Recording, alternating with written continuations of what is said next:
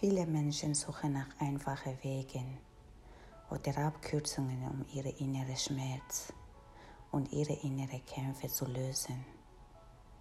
Sie wollen Heilung, Befreiung und positive Veränderungen in ihrem Leben, ohne ihre Bemühungen und Arbeit an sich selbst zu machen, die das ermöglichen.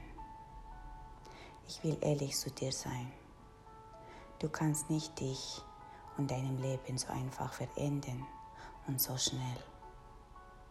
Das größte Problem, das ich sehe, ist, viele von uns wollen vieles haben, ohne die Arbeit an sich selbst machen zu wollen, für die Dinge, die sie wirklich wollen, oder für die Dinge, die sie wirklich verändern, lösen, akzeptieren, vergeben oder verändern wollen.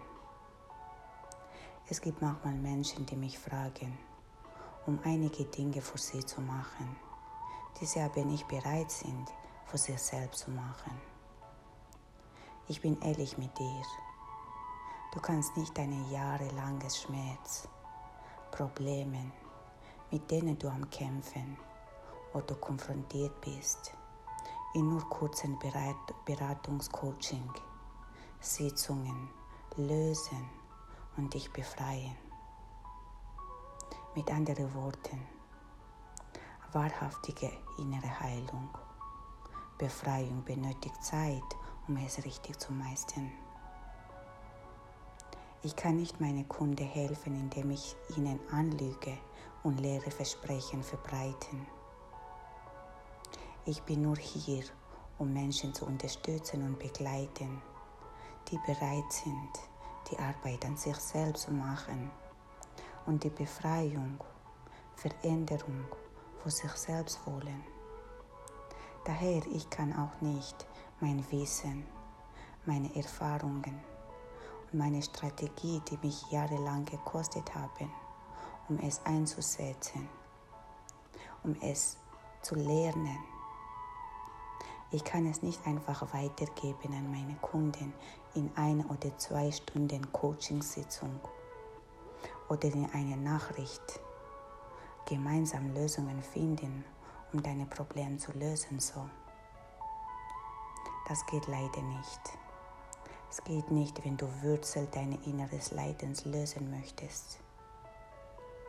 Ich bin Transformationscoach, Beraterin, weil ich andere Menschen unterstützen möchte, die bereit sind, an sich selbst zu arbeiten, sich zu verändern, aber noch Mühe haben damit. Ich bin nicht hier, um Träume, falsche Träume oder falschen Hoffnungen, Versprechen zu verkaufen. Ich bin hier, um Menschen zu helfen, weil ich weiß, wie schwierig es sein kann, allein verwirrt zu leiden. Wenn man die Veränderung braucht, aber man weiß nicht, wie oder wie man mit dem inneren Schmerz, Konflikte lösen, verändern und loslassen kannst. Loslassen kannst von diesen unangenehmen Gedanken und Emotionen, die dich verletzen und dich einsam machen.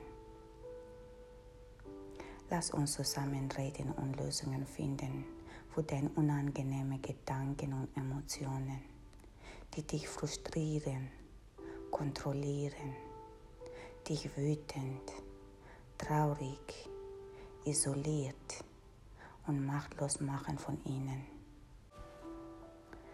Weil indem du deine Gedanken, Emotionen leugnest, unterdrückst, verursachst du nur noch mehr Schaden unbewusst in dich.